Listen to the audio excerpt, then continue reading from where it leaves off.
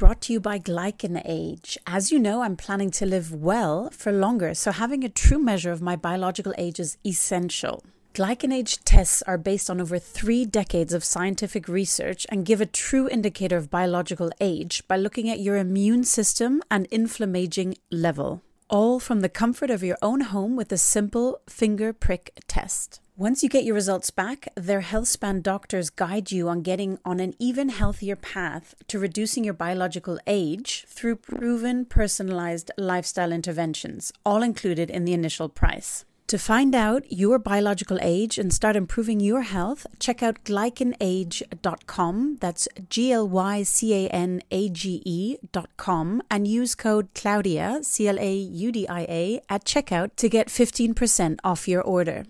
This episode is brought to you by Inside Tracker. People age at different speeds, and the date on your license may not represent your inner biological age at all. If you're looking for ways to extend your health span and slow down the aging process, the keys to health and longevity run in your blood.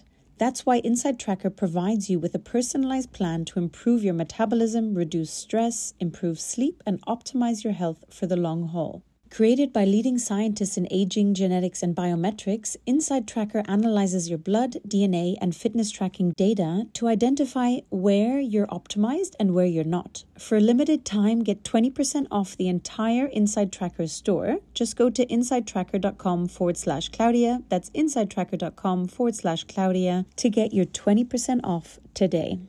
This episode is brought to you by Oxford HealthSpan. I was so excited to learn about Oxford HealthSpan's Primadine Original and Primadine GF Spermidine supplements on my journey to staying younger for longer, and I'm delighted to now share this great longevity supplement with you too. They are the cleanest, purest food-derived spermidine supplements on the market with 0 fillers or flow agents. Spermidine has been shown to support cell renewal, cognition, and trigger autophagy, the body's inbuilt system of cellular cleaning and recycling, as well as to improve deep sleep and thicker, glossier hair, stronger nails, and better skin.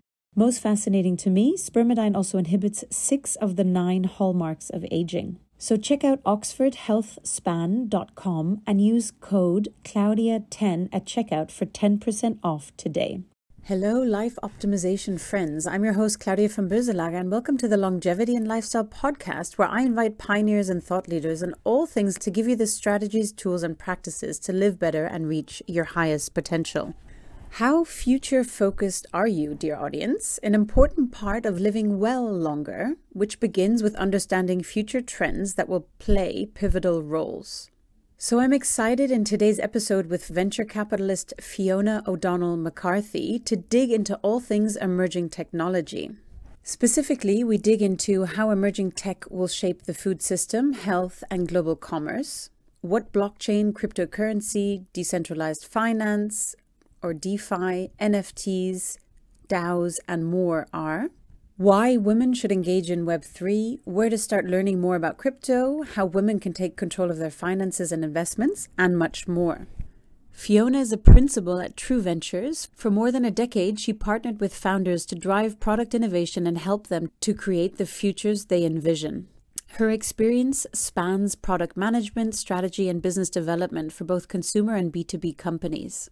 Fiona studied human biology and published research on cognitive development at Stanford University, which influenced her distinct perspective on how technology shapes human behavior and vice versa. She accredits her competitive swimming career, which led her to Olympic trials in 2008, for igniting her curiosity around breakthroughs in human performance and how innovation can bolster wellness. Please enjoy. So welcome to the Longevity and Lifestyle podcast, Fiona. I'm so excited to have you on today. Thank you. So good to see you again. It's great to see you again as well. And I, obviously, for some people wondering, this is Longevity and Lifestyle. Why are we talking about finance today? But I think one of the fundamental pieces of living well longer is having the finances to do so as well. And so that's why I'm really excited to dive into a bunch of different areas and about the future of technology and finances and what's happening in the world as well, and share this with you, dear audience. So Fiona, I'd love to start with your journey. What were some of the profound moments in your childhood or career that have really shaped the way you view the world? First of all, thank you for having me, and I'm excited to talk more about this topic. I grew up in a small town in Ohio, and I was really academically inclined, but I was also a very serious competitive swimmer. So I ended up attending Stanford University in California, and I was really passionate about this intersection of science and business. So I majored in human biology and then spent my summers working as a researcher in a cognitive neuroscience lab. And at that time, I didn't know anything about finance, Silicon Valley, venture capital, but I just followed my curiosity, which was around how to commercialize some of the insights that were coming out of research labs at Stanford. And I ended up in a class on technology startups.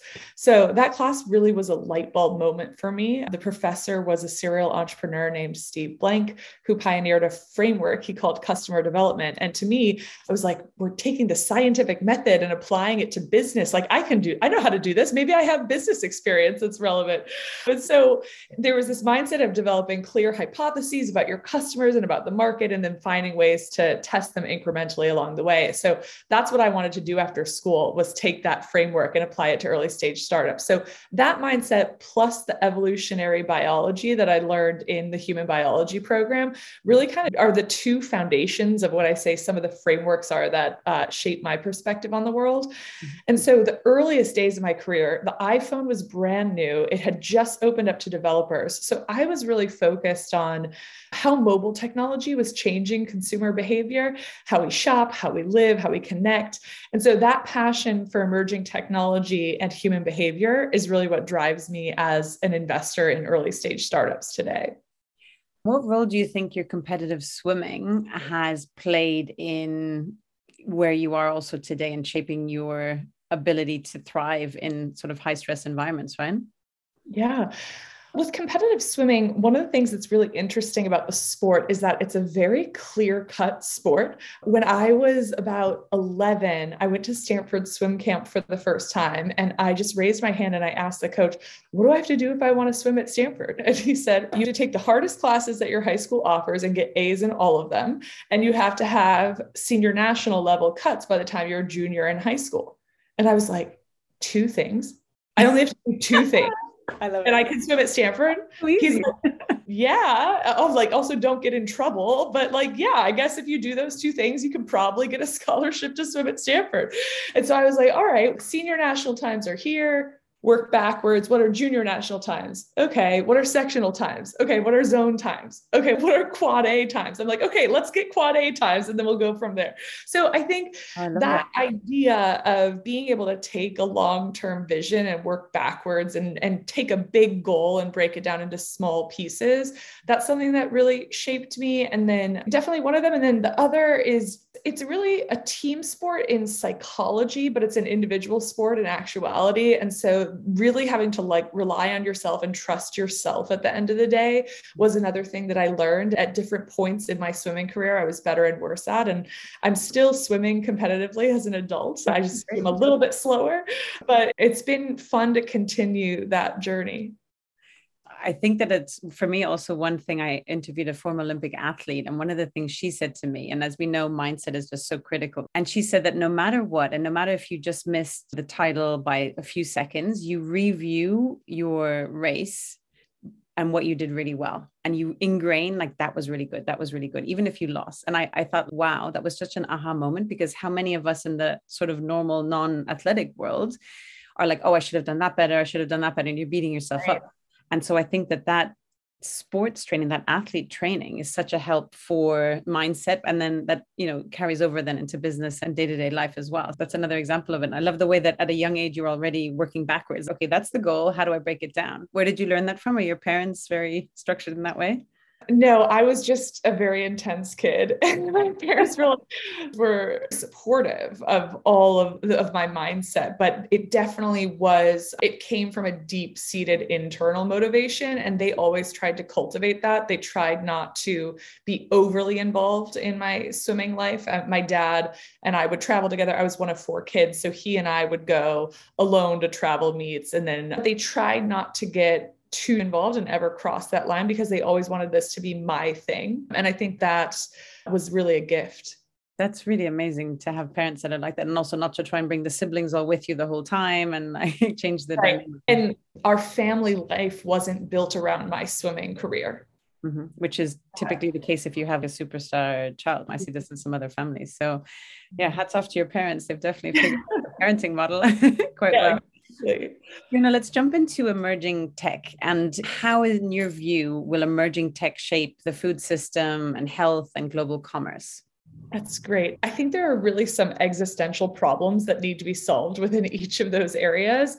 And I view my role as an investor as supporting entrepreneurship and innovation in these areas. And so my role as an early stage VC now is no longer to solve any of these problems like I did when I was in product leadership roles, but to follow those creative and visionary founders into those spaces and problem areas, and then support them with capital to bring their vision to life. So I think getting into the food space, I spent my career, 3 years of my career at Daily Harvest prior to becoming an investor, where we were focused on the food system from both the customer experience perspective, but also from the environmental perspective. And so within food, I think we're going to continue to see a lot of plant-based innovation. In our portfolio at True Ventures, we have portfolio companies that are making plant-based growth factors to produce cell-based meats. One of our portfolio companies, Prime Roots, is reimagining the deli counter with a koji-based meat. So I think there's still a lot more room in plant-based innovation. I'm also seeing a lot in nutrition hacking. So we saw innovation in plant-based proteins over the past decade, but I'm seeing more movement in things like engineered carbs, whether it's a product like Better Bagel that engineers a bagel that has the same number of carbs as 2 slices of banana, or a company Nomosu, which creates high-end chocolates without sugar, which the founder as well. So I'm seeing some like nutrition hacking type engineering in spaces beyond protein, which is really interesting. One of the things I think is most important, though, is figuring out how we grow our food in ways that are more sustainable and better for us, better for the planet. I'm very passionate about regenerative agriculture. I'm looking for business models that work there, that really drive the right behaviors and incentives. There's a lot that can be done with the data and the capabilities we have today to better understand regenerative farming and to farm at scale in more regenerative ways. So the intersection of data and things with carbon credits, I think there's going to be something interesting that happens in the next 5 years. And I think it has to. It's really an existential time. Exactly. Yeah. And then in health more broadly, I think we're poised for a new form factor of innovation in wearables. I think there's been a lot of innovation in wrist-based biofeedback and things like that, or hardware-based biofeedback. We're both wearing different trackers. But I think that we're poised for a new form factor there. What's the next wave going to look like? What do you think it could be? What are you seeing? So it's not necessarily something I'm seeing yet, but I think I'm seeing rumblings of that. We're watching things like continuous blood glucose monitors being adopted in more of the mainstream as a tool for biofeedback rather than a prescription device. And so do we go further along that journey of either implantable or devices that are monitoring our interstitial fluid or our blood in different ways? Are there micro devices that we can use? Are there implantable devices that get traction? I think there's going to be something that changes there, and we're starting to see some of the rumblings of that. But I think that's really another wave of innovation that will likely come in the coming years. For sure, because I think it's like any new industry, it kind of blossoms, right? Like a plant or flower. So you'll have the extremes, and then you'll have a happy medium where people are more comfortable. But I think the transdermal, for sure, there's going to be people implanting. There are already. Right. And then what are the consequences to your health, like the pros and cons, etc. And what are the mitigants? And there's going to be a bunch of products around the mitigants then as well. Perfect example is your car tells you like 1,000 miles before there's any issue that there's going to be an issue, like deal with it. Right. Human body, until we're like, oh, I can't even get out of my bed anymore. Let me go see a doctor. It doesn't make any sense. The human body is much more valuable than the car. Yet we don't have the infrastructure, if you will, around it to pick it up, and also the education. And like, how do you make it as simple as possible and accessible as possible, so economically to reach the masses so that everyone benefits. So I think it's a really exciting space as well. Yeah. And I think that if you look closely at some of the thought leaders in medicine today, who all of them very well, you're seeing more of a transition towards system level thinking rather than symptom treatment thinking. And I'm hoping that the data that we have access to and the ability to model complex systems like the human body will help us move to more of a systems-based approach to the human body and to treating the human body rather than a symptom organ treatment type approach. Yeah, that's the 20th century model, right? The like diagnosis and prescription that we see is not working clearly. And so I think I see there is this fundamental shift happening. And at the moment with price points, some supplements are super expensive. Okay, if you do opportunity cost in terms of investing now versus sick care later, it's obvious, but not for everybody and financially as well. So like, how do you make it more accessible? And I think I implore people to say, it's about prevention. So the sooner you jump on the bandwagon, and I feel like the 20 somethings nowadays are very tuned into this, the ones that I speak to, and very proactive in it. And you can avoid, like, Alzheimer's is reversible. Like, you don't need to have Alzheimer's, cognitive decline, like a lot of these neurodegenerative diseases, like you don't need to suffer them. Type 2 diabetes as well. Like, there's so many things that shouldn't even exist anymore because we have the tools, and it's just like, how do you push the adaptation of that to a much quicker pace? So right. And how do you make that feel like something that's empowering to people versus making it feel like you're blaming the victim of these things? So I think that psychological shift is so important, that this should be seen not as blaming someone for the condition that they have, but rather empowering them with things that they can control and they can do, and that they don't have to turn their body over to the medical system in order to get relief from some of these really debilitating conditions. Exactly. Yeah. And to proactively, look and take steps to avoid it, to do certain tests so that they understand. And I think it's that self-education, right? And it's exciting. I think coming out of COVID, people have become more scientifically and medically aware and have a better understanding, and also understanding like what implications are. And the more people are attuned to their own body, they realize, okay, my body's telling me something, like this is bothering me. What can I do to solve it? And not just go to traditional methods of, okay, here's a pill and it's not really helping, but what else could I do fundamentally underneath that? Yeah. Amazing. So that's around health. And any other emerging tech around health, or what about global commerce, Fiona? Oh, in global commerce, this is something I've spent a lot of my career in commerce, both on the infrastructure for e-commerce side and on various consumer brands, both in the health space and the fashion space. And I think what's interesting in global commerce is that the promise of the internet was that you could access any information or any product anywhere in the world. And this led to an explosion of new brands in food, in fashion, content, wellness, and innovation. And that's been amazing. And as consumers, our buying patterns used to be heavily influenced by retailers' decisions about what to carry on their shelves, whether it was the food that we ate or the magazines we consumed, or the newspapers we had access to. But today we can find anything we want online. The problem, though, is now there's a huge number of long tail brands competing for our attention, and the cost to acquire a customer online for these companies is often unsustainable today. And so this is an area where innovation is just hugely necessary. And so I love meeting with entrepreneurs who are focused on this problem, because how do you break through the noise and, as an emerging brand that has an amazing product, actually build interesting market share in a globally competitive online directory of every brand in the world?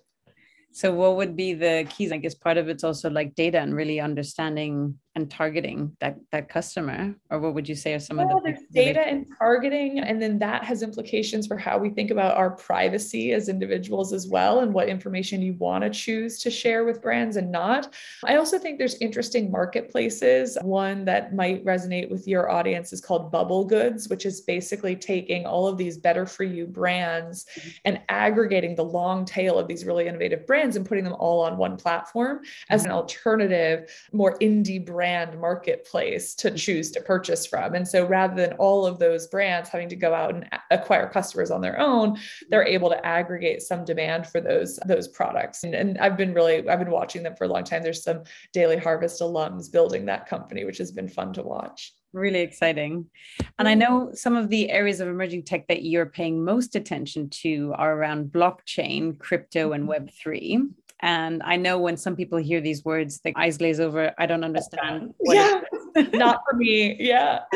This is all very techy, but this is the future. And so I would love, and I've heard you explain before, so for my audience, can you share exactly how can people understand blockchain? What is crypto? What is Web3? So Just as a preamble, I think the reason why we have to all not shut down when we hear some of these words or think that's not for me, if we're all going to live substantially longer and we're going to work substantially longer, we can't say that our last wave of technology innovation that we're going to pay attention to is whatever was happening in my 20s or 30s, and then I'll just ride that till I retire at 50 or 60. We can't do that anymore. If we want to be healthy and productive into our hundreds, if we want to continue working into our 70s and 80s, we're going to have to all be comfortable with the idea of learning new paradigms, learning new technology shifts, and not saying, oh, the internet, that's not for me, or blockchain technology, that's not for me, cryptocurrency, I'm just going to ride out my existing 401k, my existing financial strategy. I really think we have to all open our eyes and pay attention to these major technological shifts that are going to impact our lives. And we'll go through more than one of them if our lifespan really does double. So that's the keep an open mind as I go into some of the details, because I do think we all need to take responsibility for making sure that we're evolving with the world, especially if we're going to live a lot longer. So that's my 83-year-old father is on WhatsApp, and so proud he can do FaceTime and things like this as well. So if they can figure it out at those ages as well, then the younger generations should have no problem understanding this. It's just finding a way that it's described that people understand. And you're brilliant at this, Fiona. So how would you break it down? How I'd break it down is that what's underlying all of these trends, you could call it crypto, blockchain, Web3, there's really two major innovations, and one is technological and one is more social or organizational. So the first is blockchain technology. The simplest way to describe a blockchain is that it's a database of historical transactions. So what's different about a blockchain versus a traditional database is that it's decentralized and distributed. So decentralized means that no one entity controls the data, and distributed meaning that there's no one place in the world where all the data is stored. So the chain can run on a network of computers all over the world. And what that means is that today, as we live our lives more and more online, there are corporations that are harvesting the data about our behavior and our preferences, and they store it and they monetize it. And in a world that's powered by decentralized protocols, we can design systems where we're more in control of both our digital lives and our financial lives. So some examples. A lot of us are familiar with digital currencies. And so what does that mean? What that means is that there is a borderless, like the digital currency doesn't belong to any one country. It's peer-to-peer. There's no institution sitting in between you and me transacting. And it's native to the internet. It's digitally native, unlike our current currencies. And so you could say, oh, blockchain, that's a bubble. Bitcoin, it's a bubble. It's a volatile asset. But if we talk about, do you think a borderless, peer-to-peer, in digitally native currency makes sense? A lot of people will be like, yeah, that kind of does make sense, doesn't it? There's a lot of problems. There's some great things about currencies being stabilized by governments, but there's also some downsides to all currency being routed through financial institutions or being owned by a government or backed by a government. So those are some reasons why, despite all the hype around cryptocurrencies, I think the fundamentals are really strong there. And the belief in it, I believe, it makes a lot of sense. So that's one. Another is just decentralized finance. So protocols built on top of those cryptocurrencies that provide services you'd normally get from a centralized bank, like protocols that are designed to help you borrow or lend money or invest money to earn interest. That's another example. And then NFTs is another. We've probably all heard of NFTs. And we tend to think about it as collectibles or art or pictures online. But what NFTs symbolize is the first model for digital ownership, digital scarcity, and digital provenance that's not managed by an institution, but rather a distributed ledger, a blockchain. So that's what's really interesting about blockchain. Can you explain, though, for people who might not be familiar with NFTs? Because I think obviously in your world, you hear a lot about it and it's been talked about for a while. But I know in a lot of other worlds, people are like, I saw it in the paper, but I had no clue what it was. Can you explain what exactly is an NFT and what's the use case? Yeah. So an NFT is essentially, so the key word here is fungibility. So in a cryptocurrency, one Bitcoin is the exact same as any other Bitcoin, and it doesn't matter what the ID of that Bitcoin is. You and I can exchange one Bitcoin for another, and it doesn't matter which one we pick.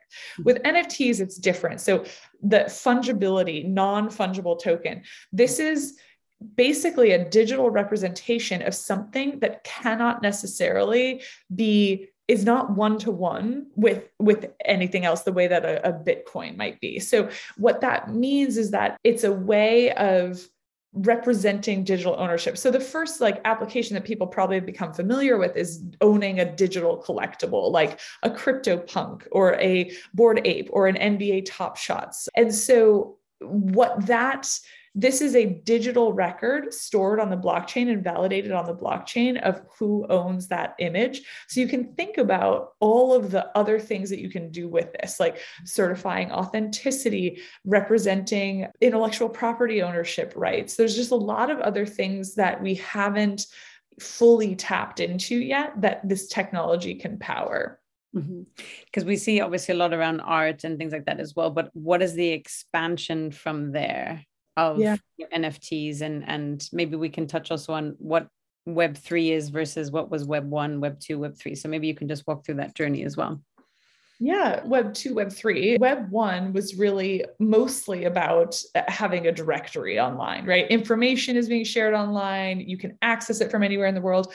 Web2 was much more about connection and the social connection between people online. So social media really was driving a lot of the innovation in Web2.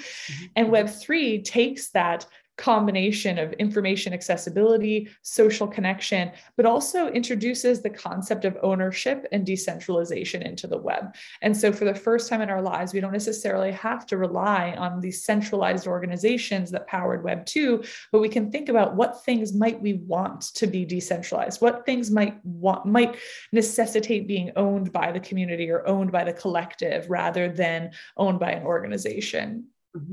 And I think just to expand a little bit on that as well, because I get asked this as well. So I think for Web 2, if you imagine, and everyone has, say, Facebook or Instagram. So especially if that's your business, you're producing a lot of content, you're spending a lot of time and energy, but you don't own it. It's like you're renting real estate that at a blink of an eye, your followers aren't being shown your content, or they decide to close down your account because of whatever the case may be, and then it's gone.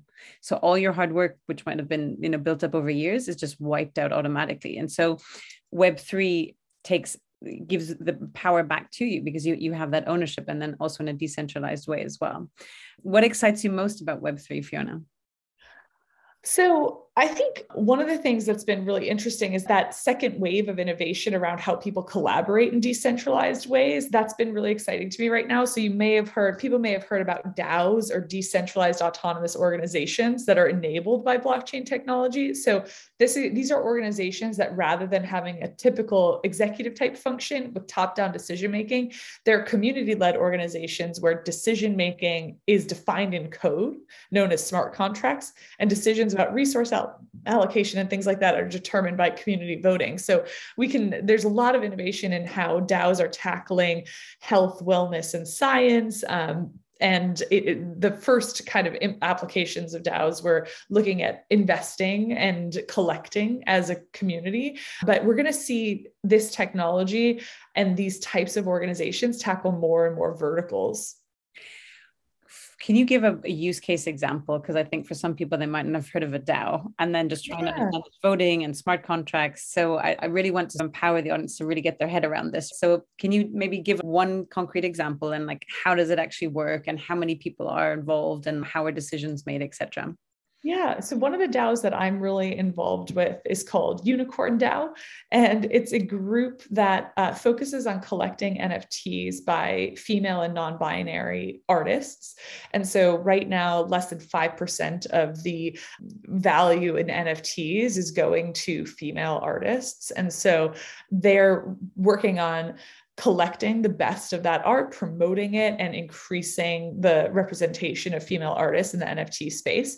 And so we come together and we have accumulated a treasury of money. And so everyone paid money into the treasury of Unicorn DAO. And now as a group, we talk about what investments we might want to make, what NFTs do we want to collect, what projects do we want to support.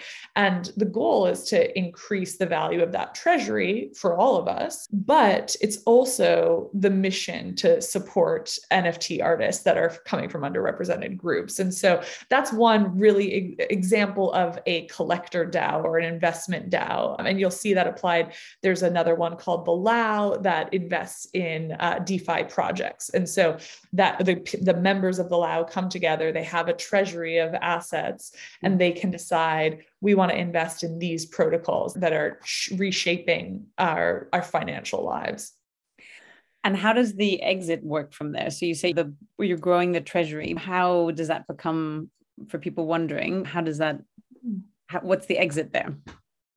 Yeah, so there's, I think this is all really early and still being defined. One of the things that we see is that the value of having a seat in that DAO goes over time. Mm-hmm. And so there are certain DAOs where now buying into the DAO costs over $1 million.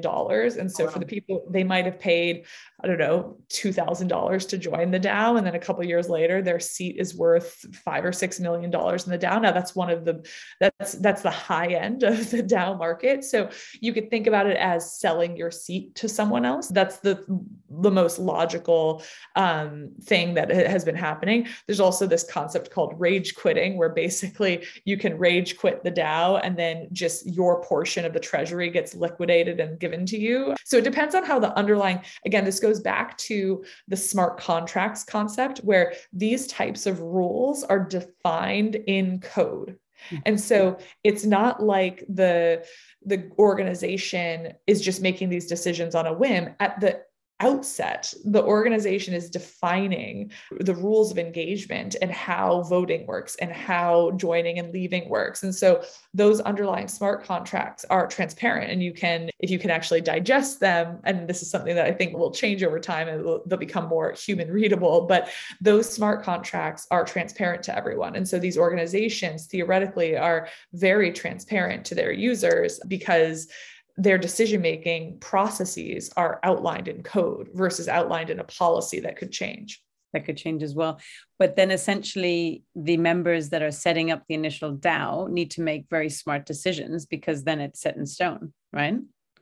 Yes. I mean, it could vote to change the smart contract logic at some point as an organization, but yeah, you're right. It does get set, the precedent gets set very early on. Yeah. So you want people who know what they're doing, and not too optimistic. Yeah. We don't need to worry about that. And then there's things, because I think it just is growing so exponentially at the moment that I'm sure there's a few trip ups and things like that as well. But yeah. Yeah. And in the sciences, it's really interesting to look at how this can be used as a model of decentralizing scientific innovation. And so the things that are being tried right now in that area are related to how do we crowdfund research? How do we get research that this community would like to see prioritized? How do we fund it and make it happen and fund those scientists? And so you could think about it as there are some mechanics around how research gets funded through these types of decentralized organizations. And I think we'll see more and more innovation in that area as well. It's phenomenal. And friend Ariella talked about it as well, that she's in the Vita DAO, and it's just 3 steps in order to get yes or no in investment approval, which is, unheard of normally. It's super exciting as well. Yeah. And why would you say is it so important that women engage in Web3? Yeah. So I think this is an opportunity because our lives are being reimagined, our digital lives are being reimagined. Our financial future is being defined, and this novel organizational structure is being tested. And I think our culture and our world will be impacted by all of these changes. So I want to see more women around the table participating in the creation of that future and in setting the norms of that future. And I think our voices are not loud enough yet. We didn't necessarily get to shape the traditional banking system. We didn't get to participate in the writing of the US Constitution. But what we know from the 2008 financial crisis is that female hedge fund managers outperformed men in that timeframe. Mm-hmm. And so thinking about that definition of the new financial future and the organization of the future, how do we make sure that it's as representative as possible? And I think one of the things that we need to do for people who are already in this space is lower the perceived barrier to getting involved in this world. So Web3 doesn't just need engineers, but it needs designers, community managers, writers, strategists, economists, now scientists even. So crypto and Web3, it's not just about finance. It's not just about investing, but it's decentralized organizations are tackling everything from art collecting to game development to pharmaceutical research. And then we're also seeing just the reimagination of how we interact with each other online and how we own our work product online. And I think having women around the table contributing their perspective to that is just absolutely critical. Such a nice empowerment there. So for all the female listening, please pay attention. What would be a good place to start, Fiona, if someone's saying, okay, I want to understand this more? What are some good resources? Yeah. So I think paying attention to the news about the price of Bitcoin is not super helpful. I don't think that's where anyone should start. I think the number one place to start and where I point everyone is to read the Bitcoin white paper. If you Google Bitcoin white paper, read the original Bitcoin white paper and tell me if you think it's a bad idea. Read it, digest it. It's 3 pages. Tell me that you think this is a bad idea after reading that. I think most people who read that, it's not super technical. It's pretty approachable. And it talks about this peer-to-peer decentralized currency. And so I think that's really the first place to start. And that's where a light bulb aha moment can happen. The other resource, and again, I'm recommending people go straight to the source here, like the Ethereum website that explains Ethereum. So you can think of Bitcoin as much more just about a digital currency. Ethereum does have Ether, which is a currency of sorts, but it's really much more of a developer platform for developing in this ecosystem. And so those are the 2 things that I'd familiarize myself with. And then what I did when I got started is I just said, what's a small enough amount of money that would make me pay attention, but it wouldn't change my life if it all went away. And I just started every week setting up an automated buy of Bitcoin and Ethereum, ETH every week. And it was a small enough amount of money where it didn't matter if it went to 0 or it didn't matter if there was a lot of volatility, but enough to make me pay attention. Enough to make me listen a little bit more to the space. And it's really easy to get set up there. And that's probably those are the 3 things I would do: the Bitcoin white paper, the Ethereum website, and then setting up what I did as I set up a Coinbase account and I just started dollar cost averaging into each of the 2 major cryptocurrencies. And then you really see where the fluctuation is coming in as well. And I think about it as a 10-year bet. So right now there's a little bit of a crypto downturn. Everything's topsy-turvy in the economic world right now. There's a lot of uncertainty, and uncertainty leads to fear and financial volatility. But I think about this as a 10-year bet. And so do I believe that there's a role for digital assets to play in our lives over the next 10 years? The answer is yes. I absolutely believe that. And I don't know what that means. I don't know that if it means it overtakes the US dollar or it's just another way of transacting. I'm not sure, but I know that this technology is going to be core to our lives over the next decade. And I'm willing to make that longer term bet. I think it's so exciting as well, especially where you see what's happening with inflation. And if anyone who has been in a global corporation, if you need to send money to Thailand and then here it takes forever, the money could get blocked somewhere. It's really problematic in the traditional financial system. But if you send it in Bitcoin, it's instantaneous. Okay, there's a process on the blockchain, but within a few hours it's there. And the cost is marginal as well. So as you were saying as well, if you understand the use case, it to bring your head around that as well. It's just so phenomenal what the potential is. And I was having a conversation with people who are more savvy at this than I am, but even discussing, what's the point in having peripheral currencies anymore when you can just go to that, like the cost of running your own Venezuelan peso or whatever the case may be, versus you might have some of the core global currencies and then the rest is digital currencies as well. So I think it's definitely something people need to be paying attention to. It's highly volatile and there are a lot of long tail ones that you need to be more careful of. But I really like your model of just taking, maybe that number is $5 for you, or maybe it's $100 a week or a month, or whatever the case may be, but just forcing yourself to pay attention to what's happening and getting exposure to the sector as well. So that's a really great tip. And also with the Satoshi Nakamoto's white paper and checking out the Ethereum website. So thank you for sharing that. Fiona, taking a step back, because we've obviously gotten quite technical around Web3 and blockchain and investing in crypto and things like that as well, but just more in general about women taking control of their finances and investing for the long term. What are some things that you can recommend?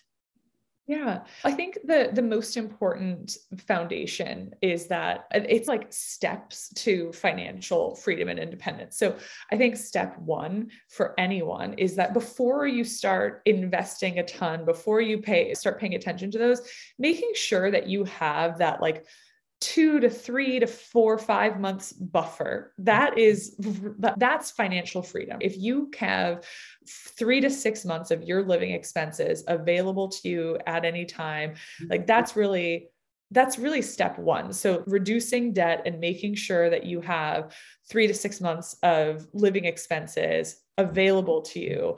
And that was one of my early priorities for my financial future, is making sure that was step one. Mm-hmm. And then beyond that, I'll think about how to invest, how to create compounding interest, take advantage of growth over time. So I think step one is that buffer, that financial security blanket that you really are disciplined about maintaining, because that's financial freedom to be able to walk away from a job if you need to walk away from a relationship if you need to those are critical. And I think beyond that, thinking about how do you put yourself in a position to be able to take advantage of compounding growth over time?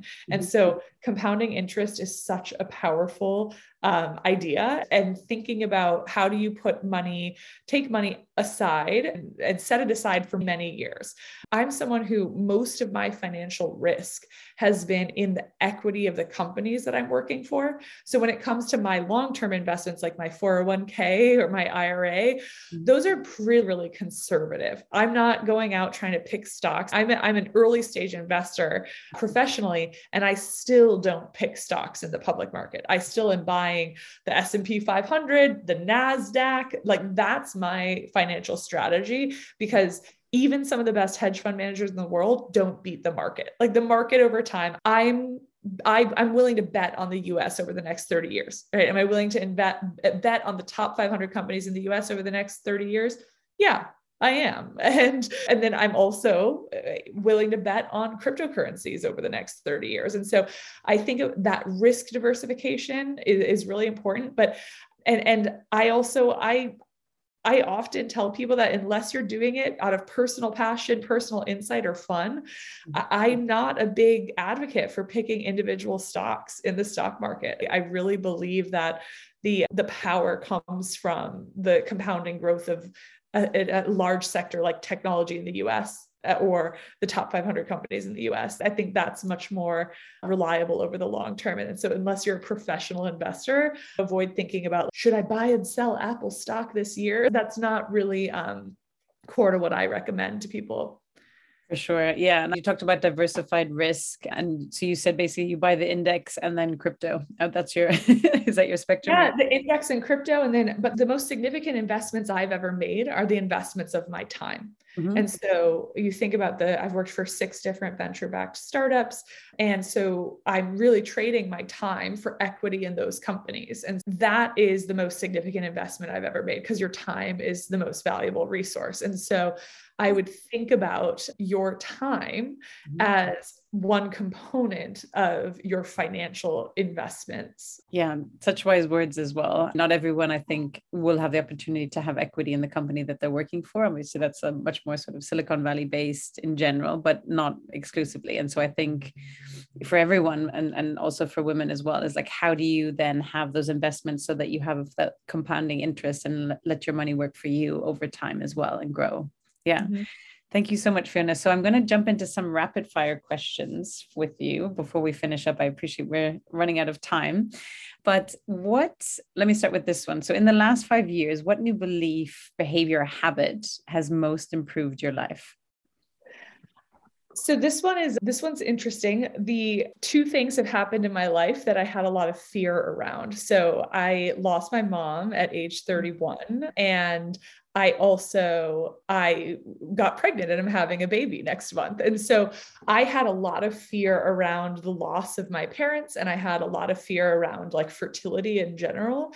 And what those two experiences helped me realize is that those events came to pass in the way that they were supposed to, whether or not I built up all this fear and planning and mental preparation around them. One worked out, one did not. And it's really caused me to take an inventory of the fears I have in my life and the anxieties I have in my life, and asking, are these serving me? And how might I be able to let go of them and actually just enjoy life more? And I think going through those two experiences really helped me have a wake-up call around that. Thank you for sharing that. And I'm so sorry about your mother. And obviously I know you're pregnant, so congratulations. Very excited. Thank you. What are some of the tools and strategies you use to deal with this fear? I really like the model, the hypothesis. And then what did you do to overcome the fear? Yeah, I think step one was just actually letting myself feel emotions around those things. I think I had very much the mindset of positive psychology. And so after my mom died, I was like, there were so many good things that came from this and blah, blah, blah. And what I learned from that experience is actually just sitting back from time to time and saying, that was actually really unfair and I'm sad. Mm-hmm. And that's okay. And it's let me experience it and release that from my body, release that experience from my body. And so I think a lot of us who are very passionate about positive psychology and wellness, I worry sometimes that maybe we're not letting ourselves feel things that are negative. And so I was definitely in that case. And so it took me a couple months to go from being like, yes, my mom died, but we're fine, but my family's still close, but we had these great years together. And instead just be like, oh yeah, actually I can accept that that was just very sad and very unfair. Let myself feel that. And then it moved through me in a way. I think that's such an important thing I'd love to just highlight as well. My mother, also Irish, eternal optimist. Oh, tomorrow's a new day. It'll be fine. There's no problems. It's all okay. My father born in sort of 1938 Germany, where there was nothing. So like any problem is like, this is not really a problem. And so we'd never talked about emotions at home as well. And I think that's where a lot of illness and disease comes from. If you just suppress everything. And it's just sitting with it, and it's okay, being okay to cry. And I was always like, you'd hear like to a parent to a child, don't cry. And I used to say that to my kids until I realized that's completely wrong. And now I say, it's okay to cry, let it all out. And like, how much better do you feel after having a good cry? Like if you actually think about it, right? And just making that okay as well. So I think, thank you for sharing that, and being okay to be sad and just addressing that emotion and letting it process then as well, to be free of it also. So that's really beautiful. Fiona, what book have you sorry, I have to repeat this. That should be off. Sorry. Fiona, what book have you most gifted? So what's interesting is that when you asked this question at first, I was thinking about the book that had the biggest impact on my life is actually very different than the book that I gift most frequently. The book that I gift most frequently is called The Peregrine by J.A. Baker.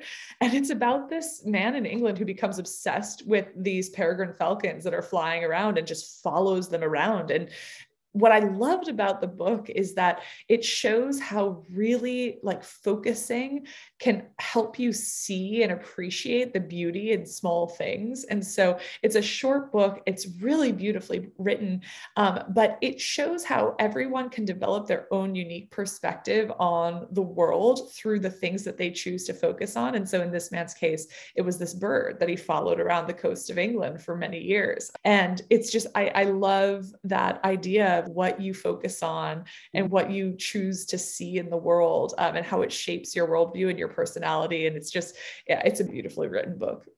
That's such a beautiful book. And I think that it's so true as well. And I think that's why they say where focus goes, energy flows, right? So the more you focus on one thing, or for example, I think such a great example is you want to buy a new dog and it's a certain type of dog. And all of a sudden you're seeing this dog everywhere, but actually you're training your brain to look for that dog. So the dog's probably was there the whole time, but you never saw it. And it's just the more you focus on the positive or the good things or the things you want to focus on out of choice, because we have choice, we have agency, the more that will develop as well. So very empowering.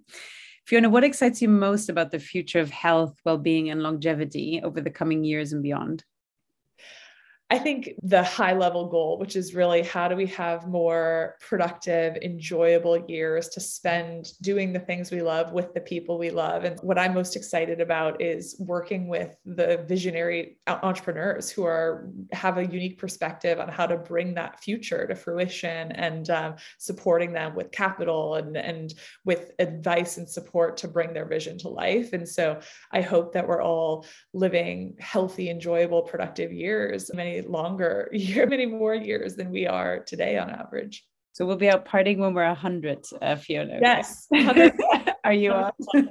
Yeah, my goal is to swim in US Masters swimming championships at age 100. That's my biggest goal in life. I will come watch you, Fiona. Perfect. I love it. I'll be there. And we'll have a tennis match after. Perfect. And then we'll play some tennis. Exactly. Yeah. Where can people follow what you're up to on social media or websites? And what would you like to share with people? And we can link this in the show notes. So my handle on most things is FODMC. So my initials, Fiona O'Donnell McCarthy. So FODMC on Twitter. I'm also probably best on LinkedIn. Just feel free to connect with me and mention that you caught this podcast. And I'd love to connect with like-minded people in the space. Excellent. Do you have any final ask, recommendation, or parting thoughts for my audience, Fiona? Ooh, I would say that one of the biggest psychological shifts that you can make is just really feeling autonomy over your health and feeling responsibility for your own health. And so understanding what's happening in your body, not turning your body over to the medical system, but really feeling a sense of agency. That's probably my parting words of wisdom that most likely everyone in your audience already feels and knows. But I think that's what, if I could get that message out to the world, that would be the message I'd want to share. Wonderful. Thank you so much, Fiona. This has been so insightful and so fun. Thank you so much for coming on today. Thanks for having me, Claudia. Mm-hmm.